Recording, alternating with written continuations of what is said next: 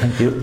Thank you very much, Przemek, for inviting me here. It's my pleasure to give a talk here in London, where you have such amazing teams like at Imperial, and where also Compass is based, a company that is running phase 3 study on psilocybin. So, since you're probably not scientists, all of you, I will try to make the talk as simple as possible so everybody can understand. The talk will be about psychedelics, so there will be also some pictures that we are running in our trials, pictures from other colleagues, and I will try my best to explain everything in a way so you can understand. So, when we speak about psychedelics, does it work? Yes. What does it mean? Probably most of you know psychedelics under the term hallucinogens, because in this way they are known for most people who are experimenting with these substances. Psychedelics, however, seems to be a more appropriate term because it is about, it's composed from two words, soul manifesting from the Greek words, and in fact is more appropriate than hallucinogens because the visual effects are usually present only with high doses, and with the lower doses the visual hallucinations and illusions are not typically present. There are also other alternative names. Probably one of the first ones was used, Fantastica, obviously because it induces these visual perceptual changes. Psychotomimetics, because it mimics some of the symptoms we know from psychosis. And theogens, that's the spirituality and dimensions related to the spiritual use of psychedelics. When we look on the compounds, what belongs to this group of psychedelics, there's a huge spectrum of different substances. The so-called classical psychedelics or classical serotonergic psychedelics are called tryptamines, ergolines, and phenylethylamines, and within these belong the most famous one, LSD, but also psilocybin, mescaline, etc. I would like to also mention and bring to your attention something which is called dissociative anesthetics, which are not the pure psychedelic compounds, but they can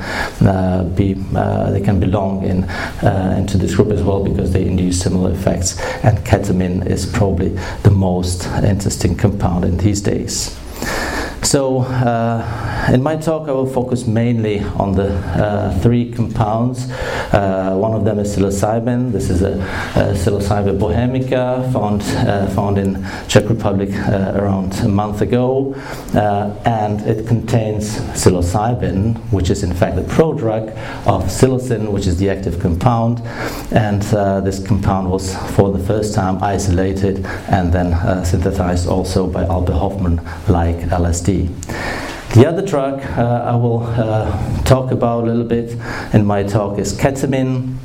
As I mentioned, ketamine is a dissociative anesthetic, but in doses which are smaller than the full anesthetic doses, it can have some psychotomimetic properties, psychedelic properties, and because of that it's also abused or misused, and in these doses it has also very interesting effects as well, so I will show them to you later. And the last compound or last psychoactive medicine I will talk about is ayahuasca. Ayahuasca is a brew that is made of several plants, but the principal component or constituent is the ayahuasca vine, which is Baryonystrelopsis caapi liana, that contains beta-carbolines, and another plant which is called Psychotria viridis or chacruna, which contains the main psychedelic of this brew, which is called DMT. That is, the interesting thing on this brew is that DMT is not active orally because it's metabolized by so-called monoamino oxidases, and these beta-carbolines that are present in the ayahuasca, in the wine, they are blocking the decomposition of DMT and making it effective orally. When we go to the past, psychedelics are here for thousands of years. They have been used by different cultures, different areas in the world. One of the oldest documentation about the use of psychedelics is from Algeria, where probably mushrooms were used. Similarly, old is the history of use of mescaline and peyote in Central and North America. And there are some speculations that ayahuasca may be used also for 5,000 years before century, but this is not sure. So they were here since ever, probably. And if you look on a slide that I borrowed from one Compass presentation, this is just to show you a timeline of recent Western scientific research of psychedelics. It's not more than 150 years. The first psychedelic described and synthesized wasn't LSD, but it was mescaline already in the 19th century, and then followed by PCP, LSD, etc. Then around this period, there was lots of research. There was almost no research ongoing because of prohibition of psychedelics, and all of the new findings starts to happen after around the new millennium. So the timeline here compared to the period for how much time psychedelics are used is almost nothing, but this last 10 or 20 years bring quite a lot of new interesting results. In our institution, we do work with psychedelics in animals as well as in humans, and the studies that we are running in humans are studies in healthy volunteers. We are also running studies in patients, especially with ketamine. Now we're preparing 2 studies with psilocybin. One is the phase 3 trial with Compass, and the other one is ours. And we also are the first center that will probably initiate the MDMA for post-traumatic stress disorder phase 2b study in the one that is directed by MAPS. So what are the effects of psychedelics? There are some acute effects, that's why people use them usually, and how we can describe them. So there are different ways how we can describe them, but definitely there are 3 main clusters of symptoms they can induce. The first cluster are somatic symptoms, which are usually not anything dangerous, not anything severe, could vary from some nausea, dry mouth, and some sympathomimetic effects, which are presented like increased heart rate or increased blood pressure. The thing or the cluster of symptoms why people use psychedelics or the perceptual effects mainly, that's one thing, and the psychological effects. So the perceptual effects include visual hallucinations or pseudo hallucinations, illusions, synesthesias, etc. And the psychological effects could vary from very pleasant states, emotional, up to very anxious and paranoid-like states. We can somehow evaluate these effects or measure them, and for this we use different scales, and one of the most used scale is so-called altered states of consciousness scale. The primary version, or the very first version, divided the effects into 3 main domains. One is the oceanic boundlessness subscale, which refers mainly to the positive effects of psychedelics.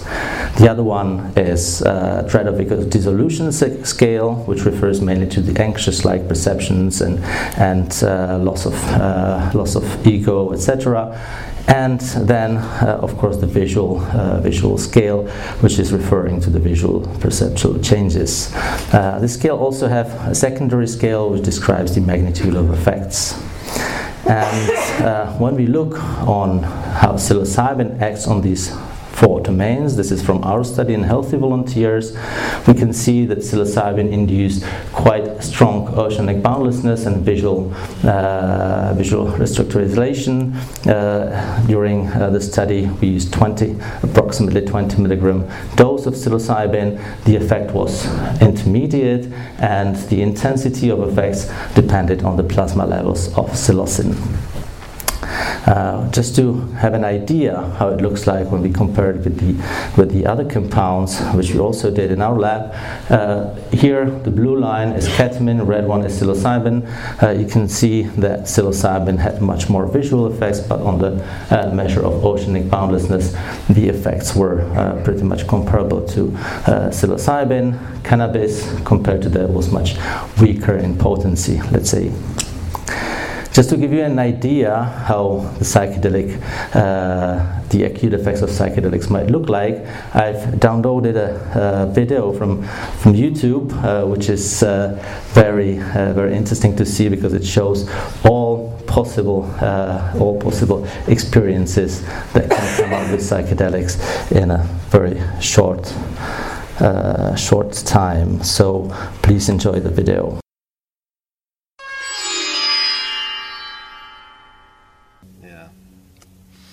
LSD works in mysterious ways. Yeah. Lucy in the sky with diamonds. Come on.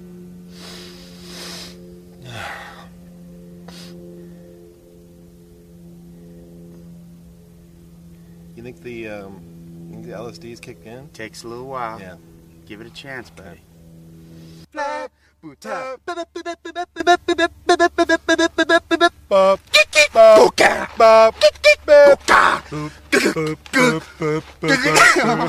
Dude, yes!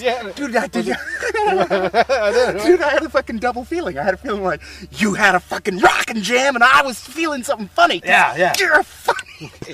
Dude, that is so rad. You stay here and keep exploring. I'm gonna go over there and explore on an uncharted terrain. Okay. Jack, hey, come on. Jack? Dude, what are you doing?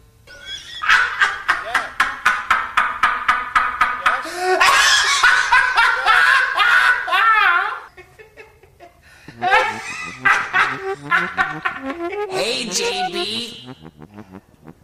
Oh, hey, Root Man. How you doing? Good. How you doing, Root Man? Good. Dude, are you okay? What are you and KG doing out here in the desert? Nothing, man. We're just tripping balls.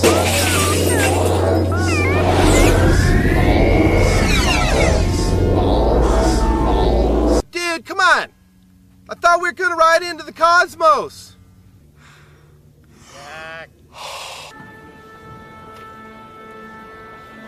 my god. Oh my god! For the first time in my life, I am completely whole. Cage, I am like an egg, man. I'm a fucking egg! Check this out. Oh, that's awesome! Dude, come back over here. Jack, we're going to ride the snake into the cosmos. Jack! What? Jack! Jack? What is that? Is that my name? Is Jack my name? My essence cannot be labeled. Why must you label me? My essence has no label! I don't feel so good. Dude, are you okay?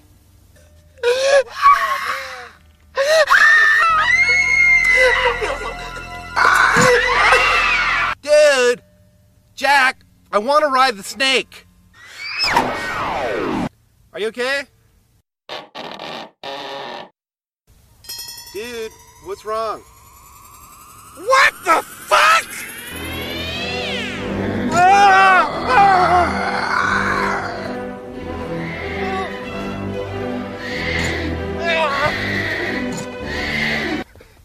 Dude, are you...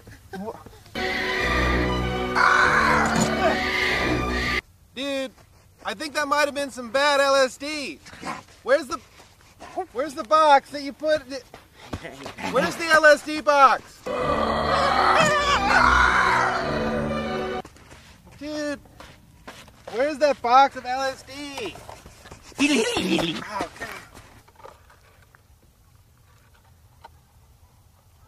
Dude, this isn't LSD.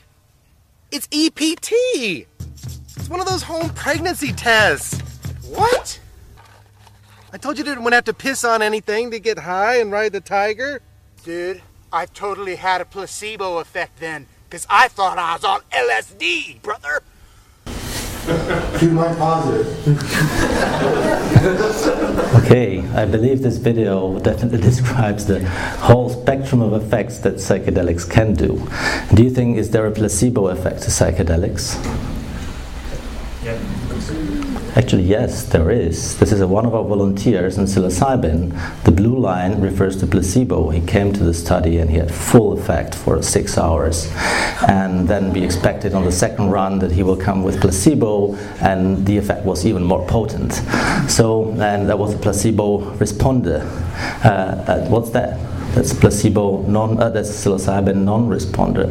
But also a woman of the same age that received the same dose and same weight, and she had much more pronounced effect, or she has full psychedelic effect, and this one didn't have. We're struggling why this happened, and there are definitely differences in how people metabolize psilocybin. And actually, when we checked the plasma levels of psilocin as the active compound, what we found out that this woman, she had very high plasma levels of psilocin already 1 hour after ingestion, but this woman, look at it, she had almost nothing 1 hour and very tiny plasma levels 2 hours after. So there are also people which respond differently because of some metabolic differences, and they were all fasting before they ingested the substance. So these are the acute effects. Describing them in a scale like that, it's interesting, but whoever knows what it tells us exactly compared to what we can experience. We know that psychedelics should induce some visual effects. I'll try if the videos will run. So we wanted to, because we ran a series of tests, where we ask people to do something on the computer screen, we want to exclude that they are not seeing something else than they are supposed to see. So we made a test like that. We presented them these images of faces, morphing faces and morphing objects, and images that were static, and we asked them to rate whether is something happening with the image they see or not. And actually, what we've expected and what was shown in these data, that during the peak, people were rating for objects and faces that were static and not moving as they are moving. So there's a direct proof that they had some visual effects, not in the term of hallucinations, because they didn't mismatch the ellipse with faces, but in terms of some kind of illusions and distortion of the visual perceptual field. People do take psychedelics also on raves, and it's obvious that music is very important for the effects of psychedelics.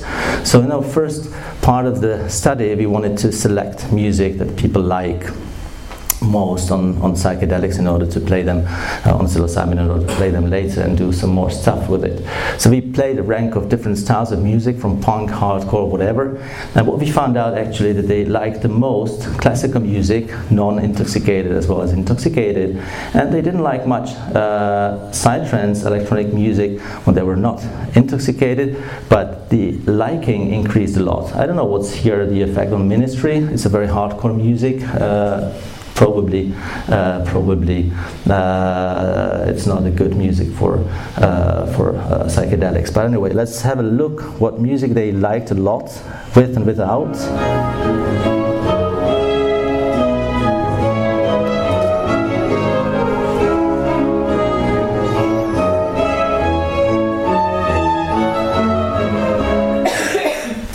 And what they liked much more on psilocybin.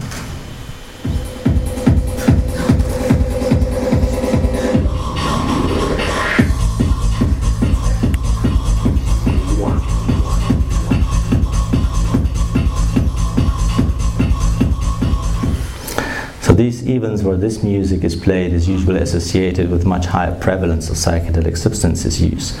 So we extracted these two songs and let them subjects listen in the MRI and the scanner of magnetic resonance, and actually it was confirmed that they liked a lot classical music, and the liking increased a little bit. They rated from +3 to -3, just a visual analog scale, Likert scale. +3 is an euphoria, -3 is complete disgust, and but psytrance, you see the dramatic increase is even more than in the previous part of the study that was done with EEG. It seems like the psytrance somehow fits into the scanner. The question is why, and we're doing some more stuff with synchronizing it with EEG and MRI together. So, and the data will be hopefully soon available. So this is the way psychedelics do act. They alter perception, and how do they work? What do they do in our brain? So if we look on the structure, the two molecules here, as Sasha Shulgin called in dirty pictures, are neurotransmitters. Those compounds transmit information between neurons in the brain. There is serotonin and there is dopamine, two most abundant monoaminergic neurotransmitters. And if you look at the structure of psilocin, dimethyltryptamine, and mescaline, and also LSD, you can find similar characteristics or similar structure in these molecules. That means they probably will have similar mechanism of action. And indeed, these compounds bind to so-called serotonin 2A receptor, which is a receptor which is most abundant in the cortex of the brain, both rodent brain and human brain. So there's one receptor of the serotonin system which seems to be most likely responsible for majority of the effects of psychedelics. Taken into account, there are 7 subtypes within serotonergic receptors, and within these subtypes there are other categories. So there are about 20 serotonergic receptor types, and just one of these is responsible for such powerful effects. It's very, very interesting. How does it work in general? How we can explain the effects, how they happen.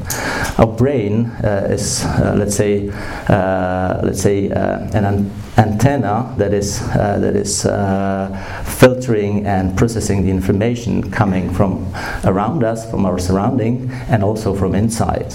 And the brain, in order to focus on something, needs to use some filters in order to focus attention on something. And one of these filters is something called thalamus. It's a nucleus. It's composed of several nuclei. It's deep in the brain, and in fact, it does one thing, that it points our attention on to what is important, what is relevant, what is irrelevant. And what we believe psychedelics do is that they decrease the activity of thalamus. So the filter stops working, and we are overloaded by the amount of information coming from the outside as well as from the inside. At the same time, because the 2A receptors are very dense in the cortex and they are stimulatory receptors, they hyperexcite the cortex. So the cortex is hyperexcitated, the thalamus is not filtering, and together it leads to increased noise to signal ratio, and that's probably beyond why the reality looks so different than on the normal situation. When we look on previous studies that were done in psychedelics, these studies are done by Franz Vollenweider and Kutsulius Maifrank. Actually, they found out that there was a frontal and temporal cortical metabolism, increase in metabolism, and at the same time decrease in metabolism in thalamus and amygdala. Similar things were found by Franz Vollenweider. So the neuroimaging studies using positron emission tomography confirm pretty much the same thing. These data are from our study in our volunteers that were in the scanner during psilocybin, and we were looking on the connectivity of thalamus with the cortex, with the brain cortex. And the red color means that there's an increase in connectivity. So the connectivity of thalamus with the rest of the brain increased. That means, in fact, the amount of information coming through thalamus to the cortex was increased, and it really fits again to this to the previous hypothesis. Today we don't look on how the brain works only by some blobs or areas that might be hyperactivated or deactivated, but it seems that our brain is a system of complex networks, and these networks somehow are interacting. One of the networks, the most cited and most popular network today, is so-called default mode network. This network is activated at the moment when we are not doing anything, when we are not focusing on anything. And then there is another network which is called central executive network. This is a network which is activated when we focus our attention on something, when we are performing some cognitive tasks.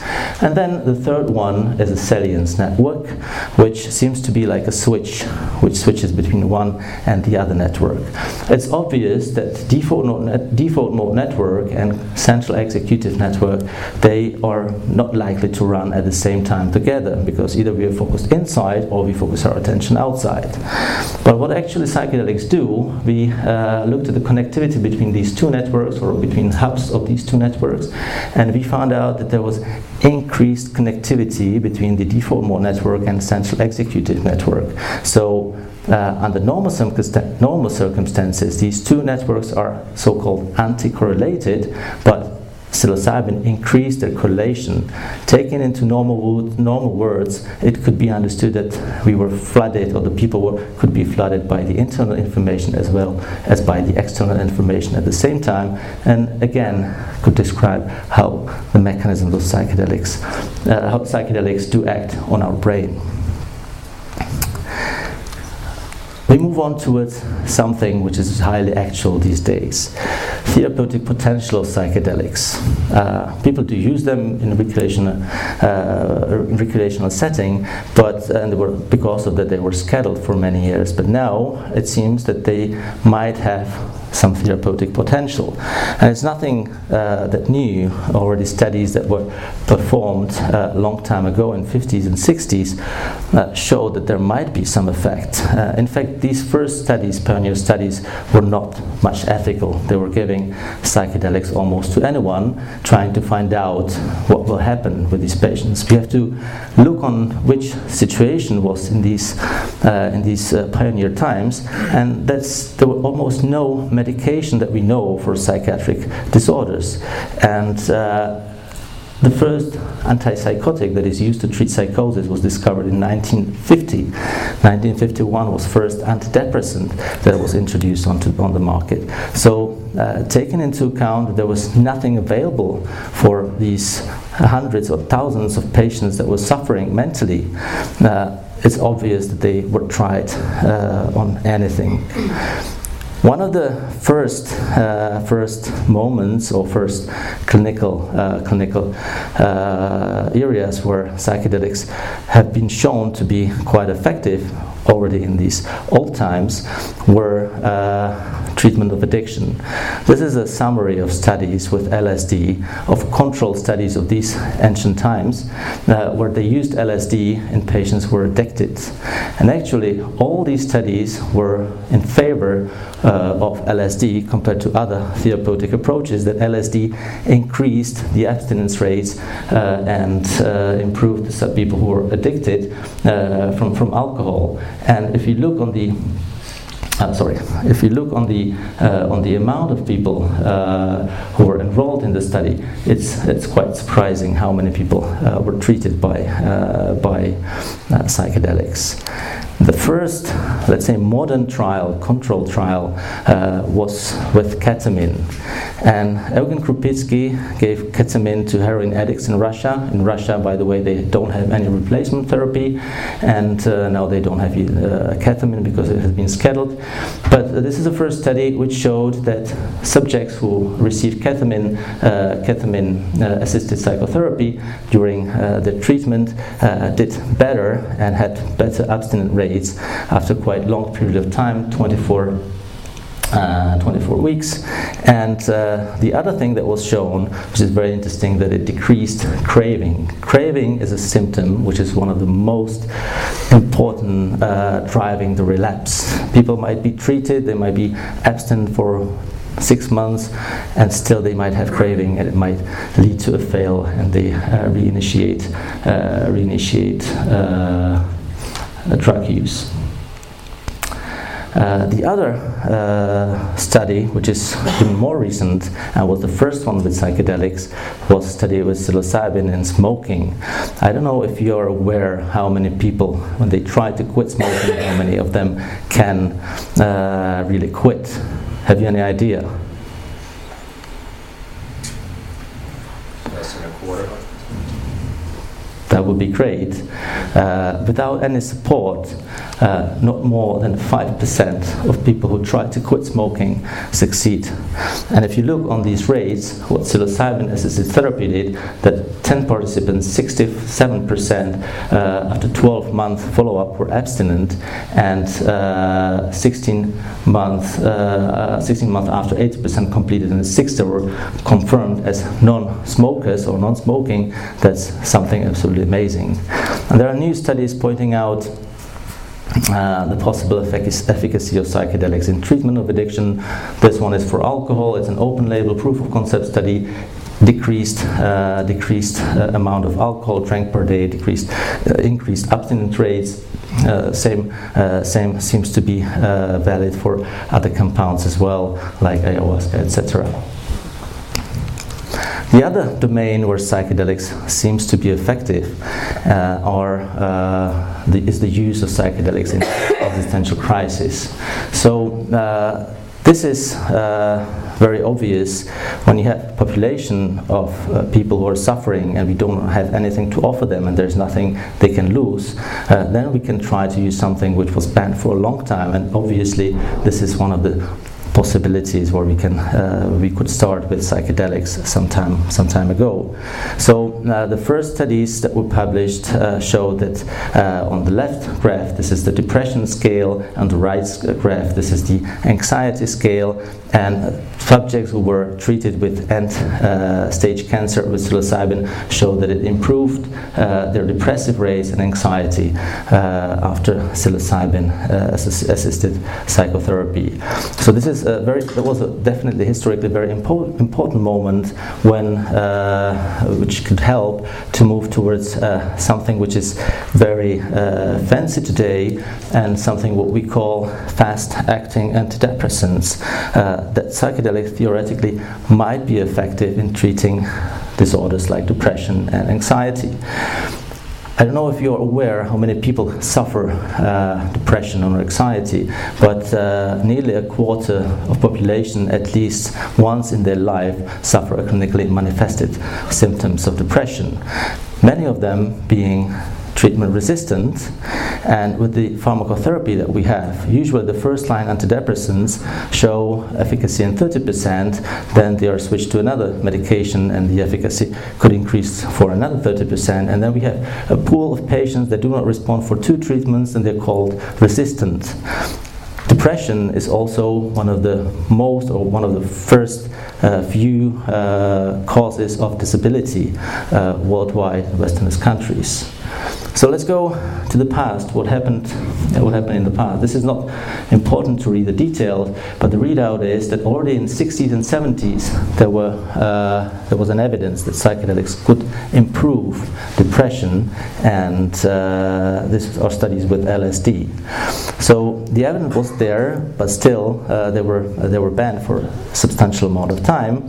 And more recently, the first compound that was brought to the attention was not psilocybin or LSD, but was ketamine.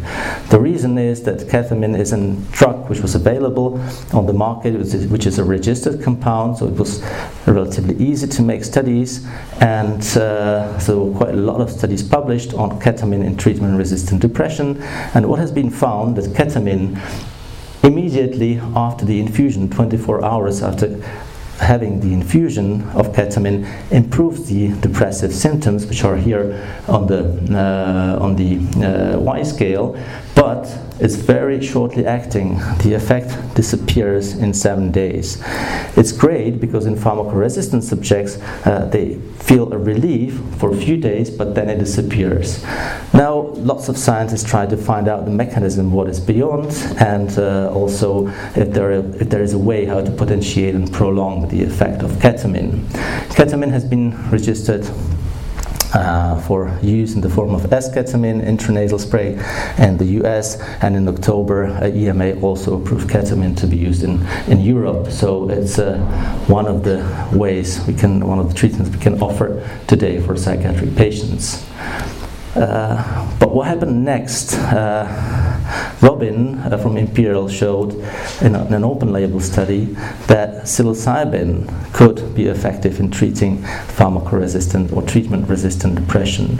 And what is interesting on this, that if you look at the dates here, the most robust effect is 1 week after, but it persists for 3 months, and follow-up studies show that it persists for 6 months after in fact this was 2 doses of psilocybin, low 10 milligram followed by 25 milligram a week apart.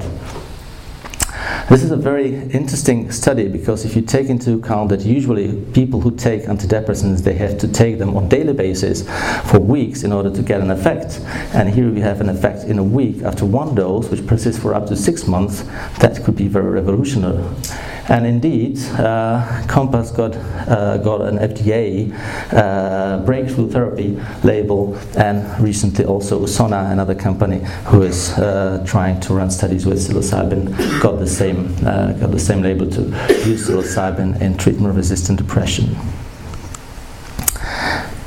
It's not the case only for psilocybin. It has been shown also for other compounds, namely ayahuasca, that it might improve the depressive symptoms. But why I show this study is not because it improved the depressive symptoms, which is clearly seen on this scale, and the maximum effects appeared on 7 days. But the thing is that they, for the first time, admitted in the study that the patients who were enrolled were not purely depressive patients, but they had something which we call personality disorder.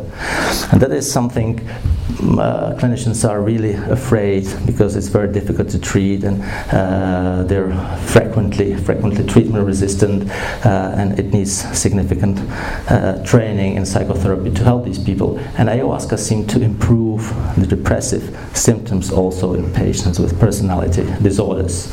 So this is probably the future direction where psychedelics might also be effective. So let's have a look a little bit on what's beyond. We know, or probably we can speculate about, that there are 3 main domains how psychedelics can have these prolonged effects after 1 dose. One is neuroplasticity, the other one is something that happens to our brain, that it switches our brain from one functional state to another, and the third aspect could be psychological, because we know they can open up quite lots of psychological themes and traumas which could be then integrated. Why neuroplasticity? It has been found out that most of the psychedelics and tissue cultures can induce something which we called synaptic plasticity. They just increase the density of connections that neurons create in between each other. And we know that in depression, or in models of depression, these connections are much less abundant, and that ketamine, similarly like these serotonergic psychedelics, they just increase the synaptic connectivity. So there could be some kind of structural effect, or microscopic structural changes that lead to such sustaining effects. The other thing is that psychedelics might just change the activity of the brain. It's obvious that the effects appear very quickly.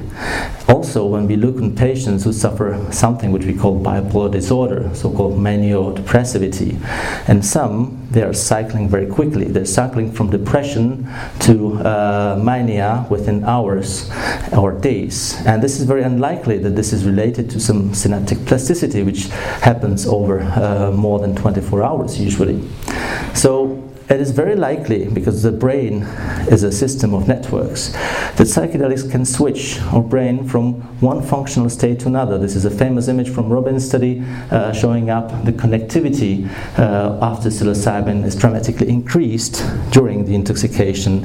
And it's very likely that the functional state in which the brain is before compared to during and compared to after the session could be very different, and could be somehow underlying the effects of psychedelics. So it's a switch. And we know that patients who were treated they're over time getting a little bit worse. Some of them are having, again, depressive symptoms, etc. So it's not forever treatment.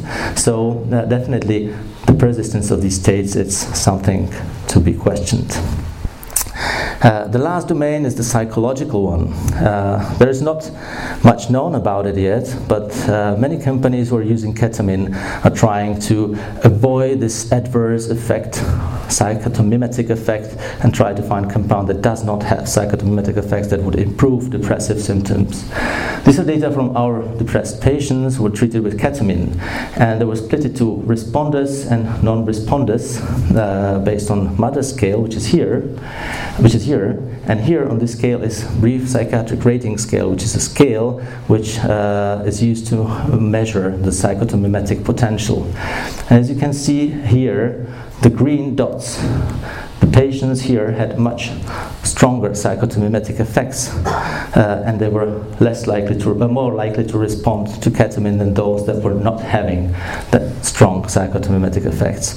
So the question is whether this is an adverse effect or whether this is something that is crucial for the effects of psychedelics.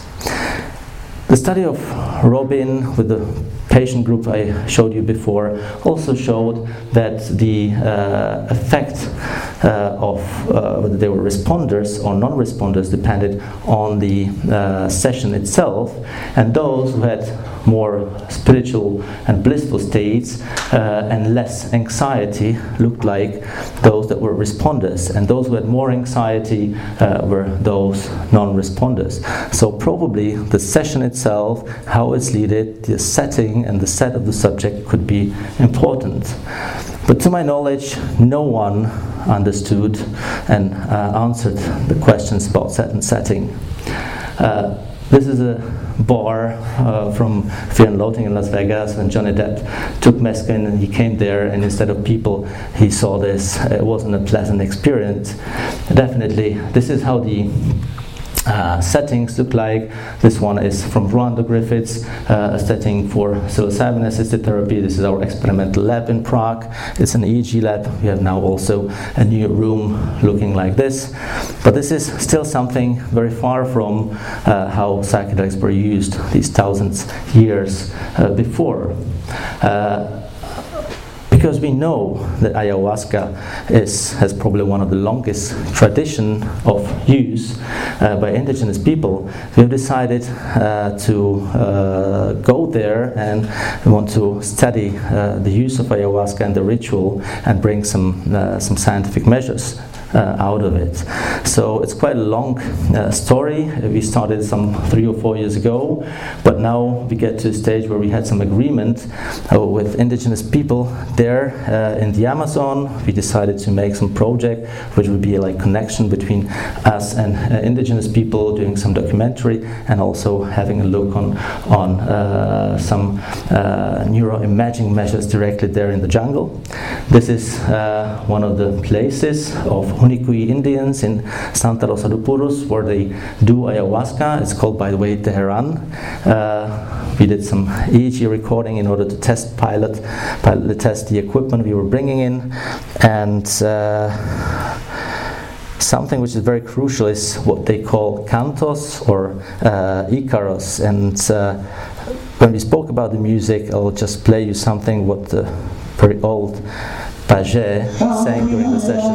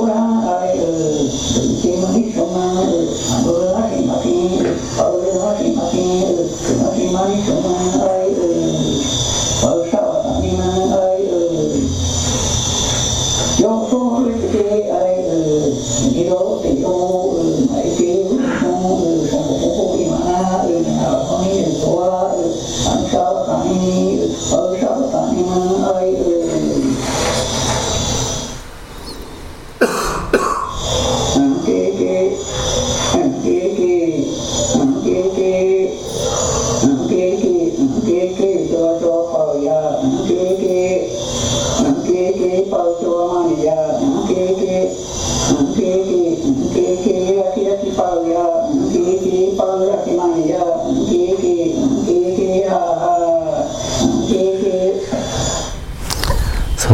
example of Brazilian old pajé, this tiny man. He was about 80 or 85 years old.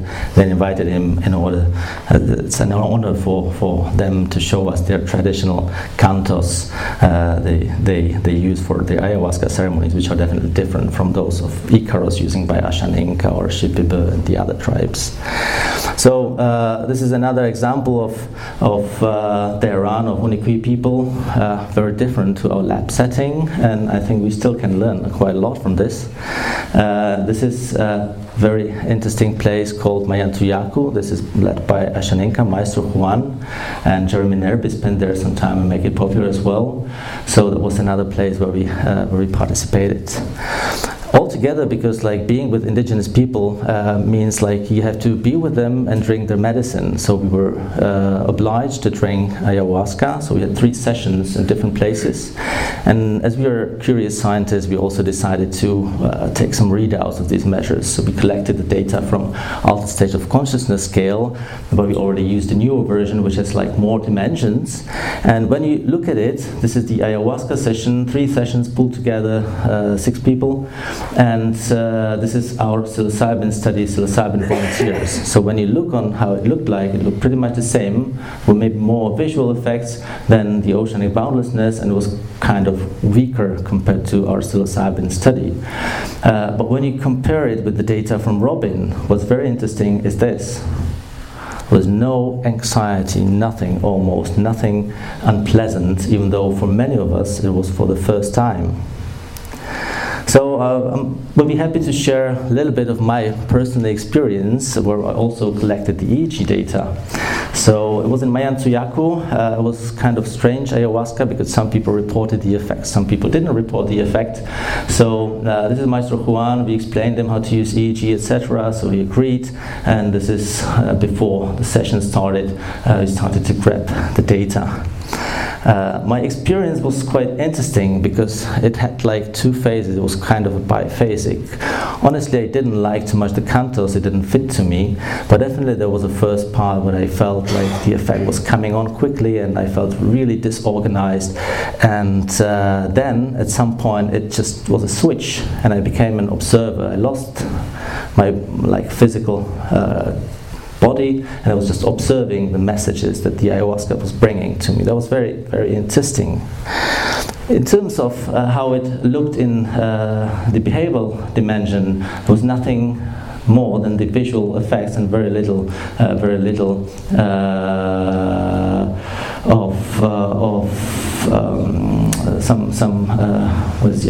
insightfulness, but majority was visual effects. When we go into what it did to my brain, this is how EEG brain activity looks like. We put some electrodes on the brain, and because it generates some electrical currents, we can measure them. And this is what happens when you have eyes open. It's flat signal and full of so-called beta activity, which is activity that refers from 12 to 25 hertz oscillations. Here is an eye blink. When you close eyes, this happens. Appears something which is called alpha activity, which is activity from 8 to 12 hertz, and it's very synchronized, and it's typical activity associated with a relaxed state and with eyes closed condition. It's not present with the eyes open condition. That means it would be pathological. And what happened to me, this is the frequency band of alpha, and the blue color means a decrease, a red color means an increase, and this is the faster alpha activity. So what happened during the initial phase, that indeed, like with all other psychedelics, because this is something that seems to be general to psychedelics, it decreased the alpha activity. In fact, it means like if the signal changed into a signal that is typical with eyes open, despite I had eyes closed. But at some point, and if you remember, that's my hypothesis, when I had the switch of the experience from one to another, something strange happened. The alpha activity was a little bit faster and dramatically increased. And this remained significant or dramatic for the remain of the ceremony.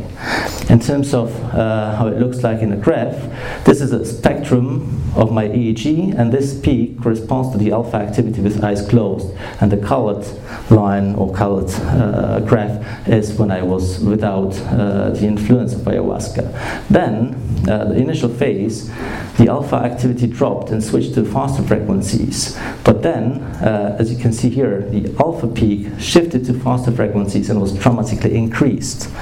And what does it mean if alpha is increased? It probably means that you're more relaxed, more focused, more attentive to what's going on.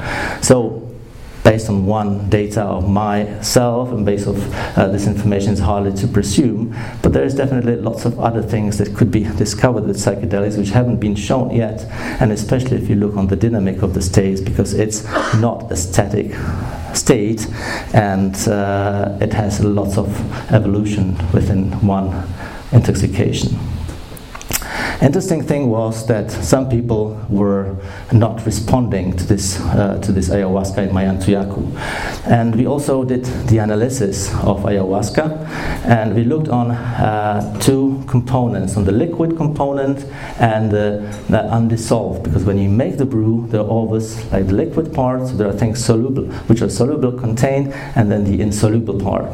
And as I mentioned at the beginning, ayahuasca can be effective only in the case when orally, when there are these beta-carbolines in it, because the DMT otherwise is not metabolized. But we can see here that in the liquid phase there were no beta-carbolines, but they were all in the solid phase. So that might explain the difference why some people had the effect and some not, because the difference in how fast they do metabolize each of the components and releasing the active components might be crucial for having the effect, and why ayahuasca, same brew, might be in some effective and some less effective. So, just at the end, the last word is just showing a very short movie or trailer from our expedition in order to give you an idea of what we were doing for the last three years, and we are planning to go for the major trip probably next year to collect more robust data with lots of volunteers and lots of EEG equipment. So you saw our expedition, or part of the preparatory expedition. It's not easy to go there with the equipment and deal with indigenous people and the humidity and heat and health issues that might appear, etc. Anyway, because we are doing quite lots of things, and we also are trying to get funding for our research, and the official projects are sometimes not sufficient. We also founded a foundation in Czech Republic, so those who are interested, they also can help support psychedelic research in our country. We have three main projects now that we want to get funding for, and you can also use our website to find it. We can also add with Bitcoin currency for this moment, and that's all for the moment. If you want these flyers, they will be available at the entrance. I would like to thank to all collaborators of this study. They are not all people, but the majority and the most important ones, including the indigenous people from Hunikui. Without them it wouldn't be possible, and of course Eduardo from Brazil, who did some his previous postdoc work at Imperial as well. And I would like to thank you for your attention, and we have now some time for discussion.